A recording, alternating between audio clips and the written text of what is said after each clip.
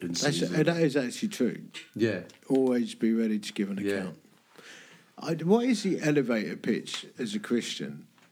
Right. You know they say the elevator pitch. Yeah. You know, like that instant kind of... Yeah, that big... thing, the moment that grabs someone's attention. I've got one. Go on. Well, I've got two. But my one would be, it's a question. Okay, have you ever had a supernatural or spiritual experience? Nearly everybody has. Interesting. And then that gives me a reason. I'll say, let me tell you about mine. That's the evangelist in you coming out, isn't it? Yeah, that's the evangelist one, isn't it? 100%. Or I'd just look at someone and I'd say, you need a piece of Jesus, mate. So I'm going to go... Looking through them, like straight through them. Yeah. Piece of Jesus, just lay it out there. Just leave it hanging. Leave it out there. What do you mean? Go, let me tell you. There you go. Look at that. An evangelist is always like such a good salesperson as well, because he's just got... They ask the question, leaves it hanging. He's got there, and you have to respond to him. Then he's got you. Then he's got you. It's the evangelist in you, isn't it? It's that gift. And you can't be afraid of silence. Never afraid of silence. Yeah. The gathering, like anyone. I'll just keep asking 12 times. Yeah, just leave it out. I know this more. Well, like testimonies or whatever. No, like if I make a gospel appeal, the evangelist never asks once. The evangelist asks again and again and again. So I say, like, come forward now, I'll give your life to Christ. I go, I know this more. I know there's someone on the edge of their seat who wants to come forward now, come forward, then another couple will come. Yeah. It's not many, because because the gospel works, it's true. Yeah. It's true. Yeah. Amazing. But love you that. need a piece of Jesus, mate. Yeah. What are you talking about? Yeah. See it, mate. You do need it. Do you know it? They go, no, I don't. Let me tell you about it. Change your life. Love it. Tell us your story, mate. This is round 2 of Dan Maudhub. Oh, he's got it right. Maudhub, respectful guy. All this time I thought it was Maudhub. It's because I'm from Dagenham, like Montford. That's how we talk. Maudhub. Yeah, it's true. Marty. Like, that's how we talk. It's not like, I don't say, I have to keep training myself. I don't say tomorrow. I go tomorrow. Tomorrow. I go tomorrow. Let's go down there tomorrow. Who's tomorrow? Yeah, but now you say "int it," isn't it? Well, that's living here for 15 years. Yeah, I've now got a fusion of. I've got a fusion of Essex, Somerset, and Derbyshire. Somerset. Yeah, I have Somerset for 4 years. So I'll say something like, "That's good, isn't it?" Isn't it? I go, what am I doing? Kind of go, what are you talking about? Do you call blokes ducky? No, I'm in straight Saffron. So it's like, mate, I've been up here a week, and it's 15 years ago, and I went to a shop called Crocodile. They sell tiles. Yeah.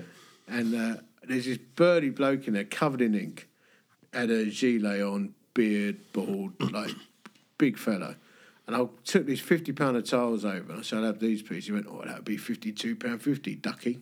And I thought, you what? What's he got to be that? I'm really nervous. Yeah, how do I handle this? He's making a move on me. Yeah. But he wasn't. They just call you duck.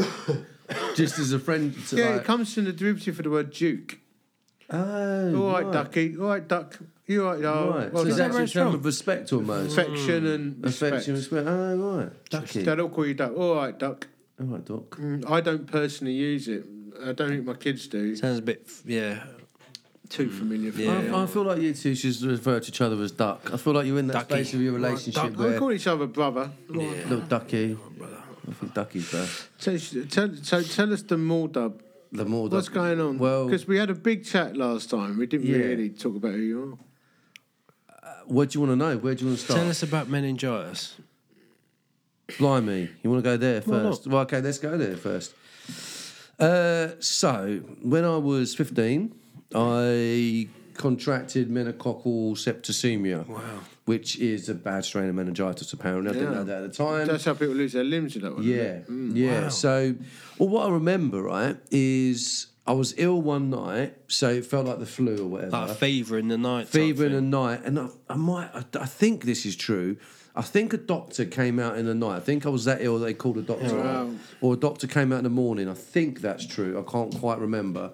But then got up next morning and went into the bathroom and collapsed in the bathroom. So Spark. How old? 15? 15. Yeah, just before my GCSEs. It was a great thing to do for GCSEs. Wow. And just got into the top rugby side, and life was mate. going good. GCSEs coming up, all of that stuff. Yeah. And so the last thing I kind of remember, is collapsing in the bathroom. And I woke up, I think it was about a week later. So I was out cold for about 7 days. Wow. So the interesting thing about the meningitis bit was what happened when I was out cold. So going back to the thing you said about spiritual experience before. So looking back at the story, there were people praying in my bed. There were people bedside prayer. Apparently I was on a life support machine. And they were going to turn the life support machine off because they said I was medically dead. So my brain wasn't working. I couldn't support myself. I was a goner. It was game over. So obviously, I'm talking hindsight. I didn't know this at the time. So what I did know at the time, one of the things that's really shaped my life was, and apparently this was the night that they were going to. They said I was dead. Is I had this out of body spiritual experience, which I didn't tell people for years because it was A, weird as anything, and B, freaked me out.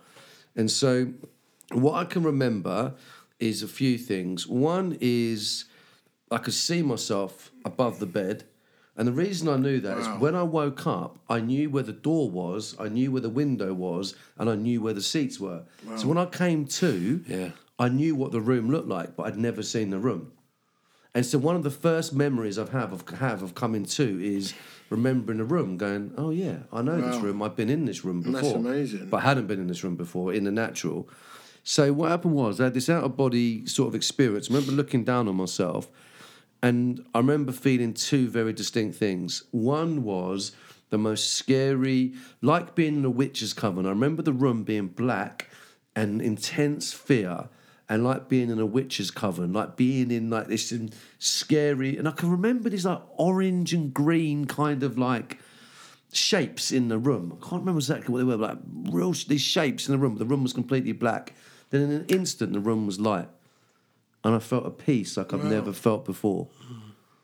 And it just went from dark to light straight away. And I've since researched it, and apparently there is quite a fairly common heaven and hell experience, apparently. Like, I didn't see Jesus, I didn't see heaven as... Do you think you went into, like, the abyss kind of thing? You had an experience of hell and then brought into the light? I think so. But I suppose the big question is, what's been the lasting impact of that? Yeah. So it had a really interesting impact on my life. So did two things. One is the power of Jesus to save, you know, from the jaws of hell. So just to quickly finish up the story, apparently that night, the people that were praying for me over my bed, they saw a dragon over my bed they could see it in the spirit, trying to eat me, and then the dragon went. So whether that as got a sort of parallel with what I could experience, what I experienced, I don't know. But the thing it did is they said if I survive, I'll be brain damaged. I won't be able to walk or anything like that. I was back at school within 2 weeks. It was a complete healing. That's what they told you, mate. You're actually still in hospital right now. And they used to say you haven't got a little bit of brain damage. Yeah, no, you're actually still in hospital. You've just been living a delusion. Are we in the Dreaming first a podcast? dream. You think you're running a business and married, mate. Is it all still? Is the thing still spinning? If someone hasn't listened to the first podcast, they just think, "What the heck are these guys on about?" It's a good plug to go back to the first one. Plants plug. Episode one. Finished, bro. So two things, right? One is the power of God. Two, it freaked me out so much that I just went absolutely banshee into the world. Right. It had the opposite effect. That's really interesting. Really had an opposite effect. So rather than... Because I saw the power of God... What is the psychology of that? What do you think? I don't know. I'll tell you a couple of things, I think. One is it scared the living daylights out of me to the point where I just wanted to go nuts. And two, I couldn't deal with church. What I'd seen of Jesus and what I was experienced as what church life was, I couldn't marry the two together. Right. So I just went crazy for the world. I just went into it in a big way. And so, but I think a lot of it was fear. You know, and we obviously was talking a little bit about that earlier. A lot of it was that sense of fear of like, there is a heaven and hell out there. And actually, the spiritual realm is a very real thing. And that's why I think even my years of being in the world with drink and drugs and things, I saw a lot in the spiritual realm. So, you know... But we don't talk about hell that much, do we? No. I had a revelation of hell and I gave my life to Christ. And I think it's one of the reasons I became an evangelist. Right. I mean, I knew I didn't know it's called an evangelist. The day I gave my life to Christ, so everyone's got to know. But a short time after that, I had a bit of a revelation of this terrible separateness, like this empty void of nothing and pain. Yeah. And I thought, wow, I think this is hell. You know. It is. It's I think it either forces you one or two. Either it's so overwhelming that you ignore it or you run. Yeah. Or you go, man, that's the cause of my life. Yeah. Which I discovered a few years later. Yeah. You know, but it's like it was. I mean, it was a transformational experience. I never told anyone the story for years. Really, I didn't even tell my parents. So when I came out of this, right, and I think it's probably a mistake I made. So when I came out of it, because I recovered fully, went back to school, I almost just went back to the way things were and didn't revisit it. Yeah, and that can be quite a bloke thing, can't it? You go through a trauma, you go through the big thing, you don't talk about it. Yeah. So I never talked about the trauma of it for years. Interesting. So I just hid it. And my way of hiding things is just to go full on, like crazy, full on nuts. You know, if I'm trying to hide something, I go nuts. I don't anymore, I used to. Go nuts and just go and hit everything as hard as I can. Yeah. So I did. Interesting. For years, until I was 22. What happened at 22? I think I was 22. Was it 22? Well, I'm 22. So, if you haven't watched the video. So, got into the world hard. I hit it very, very hard and was effective on the self-destruct button. Completely on self-destruct in quite a major way. And at the same time, my cousin had just got saved and was going to a little church in Maidstone, which is where I lived and still do. And my mum was going to the same church. And my cousin was in the army. He was a bit of a naughty boy growing up. And he'd come on a Sunday morning, and I was saying this earlier, he'd find a BB gun in the house and he'd come and shoot me under the bed and get me up for church, and so I started to very, very slowly visit this little church. About 20 people at the back. I was sitting with my cap on, hungover as anything. Sometimes I haven't gone to bed yet. And just sit there, and I was like, I don't belong here. I don't belong here. And, I was fighting that deep, deep identity issue. Yeah. But at the same time, with my lifestyle, I'm in the clubs on Saturday night. At the same time, God started speaking to my heart. In the middle of a club, in the middle of a pub. It's happened for about 6 months, consistently, every time I went out. Most times I went out. You're my child, and I want you back. You're my son, and I want you back. And God just started to speak deep identity. You're my son, and I want you back. You're my son, I want you back. You belong to me. And just like, addled on certain drugs in certain clubs, you ain't thinking straight, and you certainly ain't thinking you're hearing the voice of God. So I thought I was going mad. Yeah. For about 6 months, I thought I was wrestling this massive internal battle between. I knew it was God deep down, really. I did know it was God, but I'm battling it. And my own soul, I'm like, what is going on? So long story short, I had a choice. And the choice became really black and white because I'd started to visit this church every now and again. My mum was going there, people were praying for me, God speaking to me, but I'm fighting it so big, I bought a round the world air ticket. So I was going travelling with a mate of mine. So I had a choice. I had the choice to go to Thailand in one hand, and the other hand go and do Bible school, because the church is a Bible school linked to it. So it's Thailand Bible school. And one day, God said to me, you're my child and I want you back. I'm no respecter of man. You need to bow the knee. How did you hear that? Was that in a prayer or just... In Icon. A nightclub? Nightclub, on certain narcotics, in the middle of a dance floor, with a room of about 2,000 people around me. Not the normal setting you'd think God would be speaking? No. No, evidently not. And I just walked out the nightclub, went home, and gave it all up. And it must have been like in August, because the Bible school started in September. So I said to my mate, I ain't coming travelling with you. I'm going to do this. What year is this? 2002. Oh, okay. 2002. Yeah, in 2002. Wow. And so, I did Bible school, gave it all up. Gave up all the drugs, gave up all the drinking, gave up all the other stuff I did, gave up all that lifestyle, and never looked back. And I just bowed the knee to Jesus. That was it. That was it. Yeah. you got to walk out the process of that. You got to walk out just to start, off the blocks. But running a race after that. Then you're running a whole different race now. Oh, man. So I gave up everything. Gave up the job in London, gave up everything, and just completely changed my life, and that was it. Never gone back. Change your friends as well? Yeah. No, that's been an interesting story, that. So the friends that I was going with obviously had the right hump with me. Yeah. On one side. The other side is I had to give up that group of friends for years because of the lifestyle with it. But, and it's amazing that God works, right? So my youngest boy, Joel, you met Joel, haven't you? Youngest boy, Jolie, his football coach, one of my mates from back in the day. No, really? Who lives around the corner with me now? My mate that I was going travelling with. What happens when I walk through town now? I see all my mates. So in fact, next Saturday night, I'm going out with the boys. Where did we end up talking about? Jesus. Are they still on a similar track that you were on in the old life? A lot of them, some of them, a lot of them sorted their lives out. Yeah. I mean, I've got you get to an age, don't you? Yeah. Things start levelling out anyway, but you miss a whole chunk of time because you're still giving about like a clown. Yeah. But, they know what's happened to me is real. Yeah. Because they know the other, they know the old me. So, see the change. They see the change, and so it's been a great witness to be able to be in my hometown. That's amazing. Do your schoolmates see that, mate? You're still in touch with your schoolmates? Yeah, I don't see them as much, maybe, as Dan does, but they know what I do, they know who I am. Yeah. You seen the change? I'd hope so. Yeah, I'd hope so. Maybe one has shown some interest in God, but yeah. They're all very self-reliant in lots of ways. Yeah. All earn really well, got their own homes, and they don't see an obvious need for God, And I think that's often one of the hardest. Yeah, I mean, that's why your story is so interesting. Yeah. Because you sort of had this experience on the dance floor, or whatever, drugs are hanging about, or, drink, and then God cuts in and your life changes. But a lot of guys...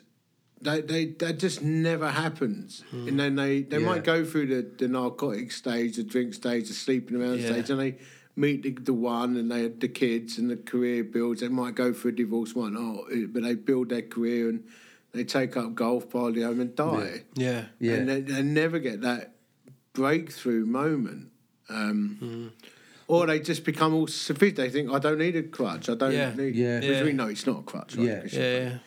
What do you think is the root of the... Because I had the intervention at 18. It happened to me. Non-Christian background completely. Yeah. Boom. Met Christ. Yeah. Complete change. That's weird, isn't it? That happens for some and not others. The Calvinists would say, well, that's predestination. But I'm not a Calvinist particularly, so... Yeah.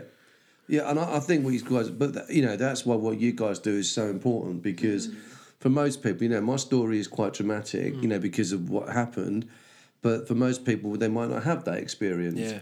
But every single person, I believe, has got a whole God-shaped hole in their heart. Yeah. And actually, part of my healing wasn't from the narcotics, it wasn't from the lifestyle stuff, because that, a lot of people can get healed from that. You don't necessarily need Jesus to get out from that. You can walk a sober path. Exactly. You don't necessarily need Jesus. Exactly. What you do need Jesus for is to heal your heart. And that was my big issue. My father was the bread of life, and it's John 6, isn't it? John 6. And the bread of life, only Jesus scratches the itch and satisfies. Exactly that. And I think and I quite often have these conversations with boys after they've had a few shandies, and it's like, there's a deep longing in each of them. We know there's more. In our hearts, we know there's more. We know there's something missing. God has placed eternity in our hearts. Exactly. And so we try and fill it, don't we? Like you said, with your mates, we earn good cash. We get misses, we have kids, but it's deep down, that hole is still there. Yeah. So it doesn't really matter what your story is, the hole is the same hole. Yeah. And one person's story is not better than anyone else's. No. But I think that's so true, the satisfying thing. Yeah. Like, drive a nice car. Yeah. It's nice for a month. Yeah. Then it's boring. You take up, I've got mates learning to fly. It's great. Yeah. Go up in a light aircraft a few times. Paying a big fuel bill. It's all right for a while. Some people get gripped by it. Yeah. But I'll never forget going to my mate's flying club. And I went out. It was amazing. I loved it. Landed on a couple of different strips, came back. I went in the clubhouse, ordered me ham, egg and chips. And a couple of old fellas are there, like obviously been in their 60s. I said, that was amazing. I went, really? Oh, I suppose we're used to it. So he said, put me off learning to fly. Yeah. I thought, I don't want to spend like money and be bored. Be like them but I've never been bored of Jesus. That's the thing. I've never been bored of Christ. And that's the false narrative, isn't it? The false narrative that we're told as men is that you've got to earn well, do well, look after yourself, look after your family, accumulate possessions. And once you've made it, and then you're there. Yeah. And what's the highest divorce rates? Middle-aged men, particularly those in entrepreneurship and business. Yeah. You know, what happens? Because you're not satisfied. Yeah. And more and more doesn't leave you satisfied. What leaves you satisfied is when you empty yourself of yourself and fill yourself with Christ. So that's a never-ending satisfaction. Yeah. You know, that peace and joy that comes from heaven is something you cannot buy, no matter how much you try. And I've tried a lot of things to buy it, and it ain't worked. Because there is this relentless drive in people, isn't there? Yeah. Buy more, create more, improve more. Everything's every advert's about improving yourself, modifying yourself. You know, create smaller phones, better cameras, faster computers, bigger houses. Like, it's relentless. Like, it's so exhausting. But the pressure on men to achieve that pressure's phenomenal. Where does that, like, this innate drive, it's almost like a sinful drive. Yeah. Everything's got to be better. We're never resting because we're never happy. Never satisfied. Everything. Like, I've got neighbours that are constantly working on their house. Like, it's non-stop improving stuff. And it's still like, I haven't got the house quite how I want it. Well, you've just not stopped. I'm like, just relax. Jesus, the bread of Never life, enjoyed man. it. It's just like, he's satisfied. Just chill, man. But that's a peace you don't know until you know Jesus. It's peace that surpasses all understanding. Exactly. Until you know and you meet Jesus, you don't know what that actually feels like. But that's the sinful drive, I think, this relentless compulsion, constantly. It's a sinful drive, but I also think it's part of how God's made me. Yeah, okay. We're made to look after, cultivate, and look after God. Nurture creation. Nurture creation at Plant Blokes. You know, we're like singular plant bloke. Sorry, Plant Bloke. Yeah, Twitter. Bloke on Twitter. So like, you know, but we're made, aren't we, to want to do things. So you know, if you put us in the garden now, we'll end up, I don't know, not tearing down a tree. That's the wrong thing to do. But we'll end up doing something, right? Because we're called to create and to cultivate. Do you think we're made for, or it's beneficial for us to have the size of network and reach we have? So by that I mean, you know, you can be so I've come off social media, maybe a year now, and I also don't do WhatsApp groups. I mean, and that's it. I refuse every other WhatsApp group, really, because I can't keep up with it. I can't keep it's very awkward when you're trying to work with someone. I know. Text me, ring me on the flip phone. But I can't keep up with the bandwidth. You know what I mean? And I wonder sometimes, with technology and with the speed of life and what's available and next day delivery, now it's same day delivery. Are we damaging ourselves trying to have a network and a reach that big? Like, I'm not trying to be like, let's say, the Amish, where you go to bed when the sun goes down, but is there a balance somewhere where you just reduce the size of your orbit a little bit and create a lot less chaos? And I don't think it was meant to be like that. That's what I think. I think we got up when the sun rose. We went in the fields. We knew we knew a handful of people. We didn't get overwhelmed by news. The sun went down, we went to bed. We ate what was in the fields and what wandered past. We're so plugged in. It's killing us. Overwhelming. But I also think we know too much. I mean, like 100 years ago, it was like a few hundred years ago, a handful of books in the world. Yeah, true. Then now, what's that verse in Daniel? Where is it? It goes, when people rush to and fro across the earth, when knowledge increases, the end will come. Yeah. And I'm like, that's us now. Like, we constant, overwhelming volumes of information. What do we do with all this information? Well, I think the answer to it is we don't. I think that's the problem. That's why the overwhelm is so much, and that's why, as much as we're trying to improve ourselves, if you actually look at it culturally, sociologically, we're in the worst place we've ever been. So actually, we're not doing well with it. No. But so the answer to your question, to answer a question with a question like a politician, is what do we do to build communities that reflect God's real truth? Because the world is placing more and more expectation and more pressure, not just on us, but on our kids. I mean, the choices they've got to make now are way bigger than the choices we had to make growing up, way bigger than the choices that our parents had to make. Because there is, like, everything's an option for them. Everything's a choice for them now. So how do they see organic, real relationships. They've got to see it through us. Yeah. However that's lived out. This is the verse. But you, Daniel, keep these words secret and seal up the book until the end of time. Many will rush here and there as knowledge increases, and the end will come.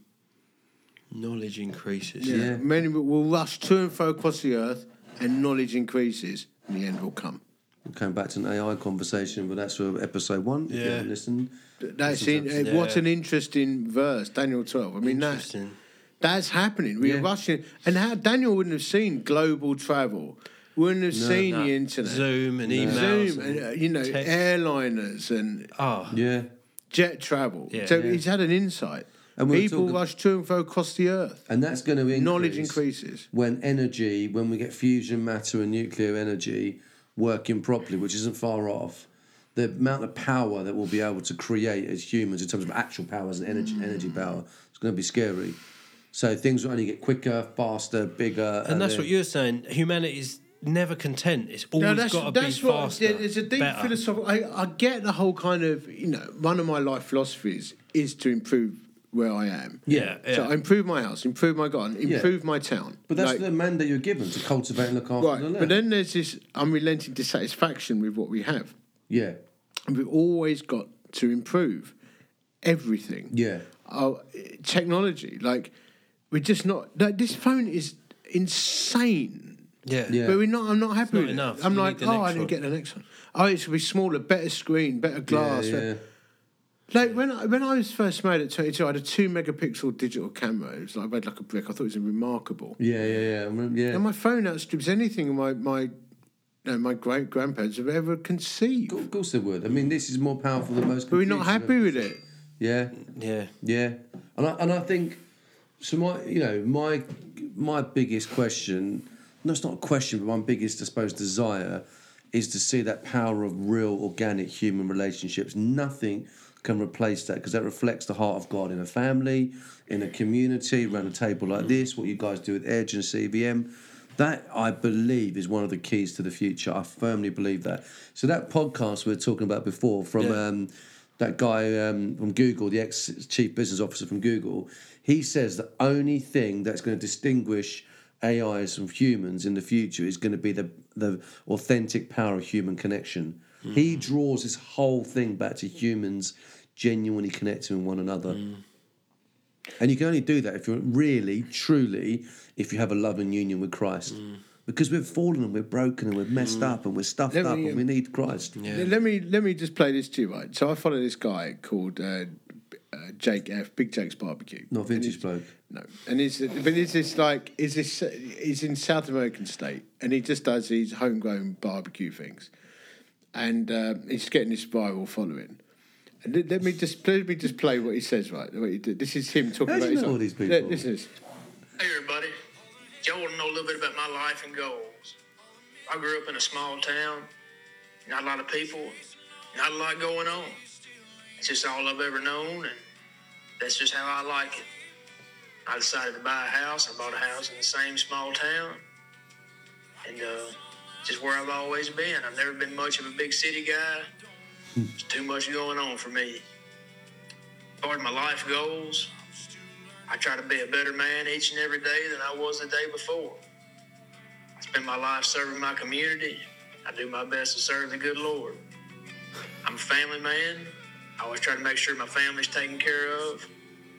At the end of the day, the way I see it, if you're living life like that, taking care of business, trying to do right by everybody, that's the best you can do. Just want to take a minute to everybody thank you for the support of Adam. He's probably got a lot right, hasn't he? And all he does, he just does here's some burnt ends, here's some chicken recipe. He does barbecue stuff. That's what he does, it's barbecue. And the end of it always goes, that's where it's at. He just has a song, she goes, that's it. And he's suddenly he started off, he had 100 followers. And people just looking at it going, I like it. Oh, I like that. It's refreshing. But I live in this town. Yeah. That's all I do. I love my family. I'm a Christian. I cook barbecue. I'm a paramedic. I'm just...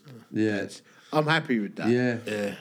And I'm like, I live in this little house in Staveley now. Yeah. Just me and Karen, the dog, the cat, the rescue tortoise. And I'm like, I just sit in this house and I'm like, I'm happy, because I've got Christ, I'm content. But I have to fight for that because everything in me, I want to go, I do more, accumulate more, be more. Yeah. Well, these are the three. These are the three areas where we struggle, right? It's the enemy. We've got Satan out there. We've got our flesh, and then we've got the world. Yeah. Yeah. And the enemy and our flesh, we've had a lot of teaching on, but the world's a little bit more nuanced. It's a little bit more. Yeah. Grey. And it changes all the time. Yeah. And the pressures just grow and increase because, the Bible says that creation was subjected to futility, right? Yeah. So the world around us has been subjected to futility. What does that mean? It's futile. Well, it means it's pointless. Just pointless. You can, ride a plane, ride a helicopter, climb mountains. Lord diminishing returns. The more you do, the less you're satisfied. Yeah. Just Keep it simple. Keep on. I jokes about the garden, but one of my simple pleasures: get up in the morning, I go to my garden, I look at the cosmos flowers, I take a photo, I look at the bees flitting about, I look at my bonsais. I breathe a bit. I'm like, simple beauty. I don't need much more than that. Yeah, it's amazing. My wife loves me. I've got my dog, got my daughters. It's your Eden, isn't got it? my mates. Yeah, and I've got a few mates. Yeah. I don't need more than that. I'm a happy man. Yeah, that is how many people can say that? Yeah. That's the question. It's a very freeing thing because if you're not worried about being Mr. Popular, you're completely free. Well, we've had that with church, haven't we, recently? I mean, without going into the whole story now, we've now gone from being the central leadership team of a global church movement to having church in our front room or around the table in our dining room and how's that going, incredible... mate? Tell us about it. Yeah, I mean that's. I'll tell you a quick story. Yeah, the quick story. The quick story is going. It's incredible when you ain't trying to be popular. You ain't trying to put it on, social and trying to build it about yourself. When you make it about just people connecting with each other and connecting with Jesus in a real way. My kids absolutely love it. Their faith has come alive, really come alive, and that's been one of the most encouraging things for me. Yeah. My 13-year-old said to me the other day, he goes, we're at another conference. He goes, Dad, we don't do church that way anymore. That's not what church is about. And he started just his framework and mindset about church being about helping the lost, about loving each other, about exploring our faith, all those Christianese words we call it, discipleship. He's taken ownership of it as a 13-year-old. And I thought to myself, that's going to change his life forever, his framework forever of church. And then, and people are getting saved and people are being impacted. So you said something that really challenged me. Not challenged me, it gave me chills. You said about an occasion your lads were almost prophesying, like speaking out, and God was speaking through them. And I think that's amazing. Like, where do you hear that happening? Like, God speaking through the next generation. Yeah, that was ridiculous. That's exciting. That was the first night we had together. That was some point late last year. Can't remember how it happened, right? We've got a couple that meet with us, and they were talking about, they work in schools, this couple. Yeah. And my lad, my 11-year-old, another kid who's about 14, I think it's got about 14, 15. They just got up, and I've got pictures of it. They just got up, and they walked around the table and started praying for them, but they put their hands on their shoulders. They just started prophesying. Praying for each other. And praying for each other, started prophesying. And my 11-year-old's never done that before. That's really just powerful. Got up from the table and admit that we just had dinner together. Claire's Spirit of God moving in young people. Yeah, I've seen them find a photo. Yeah, and that was it. So I think for me, just kind of, there's no silver bullet, not pretending we've got no answers. But it's simple, stripped back, loving people. Anyway, dude, we got to get you to the train station, man, or you're going to miss your train, you're going to get in trouble with your wife. Over and out.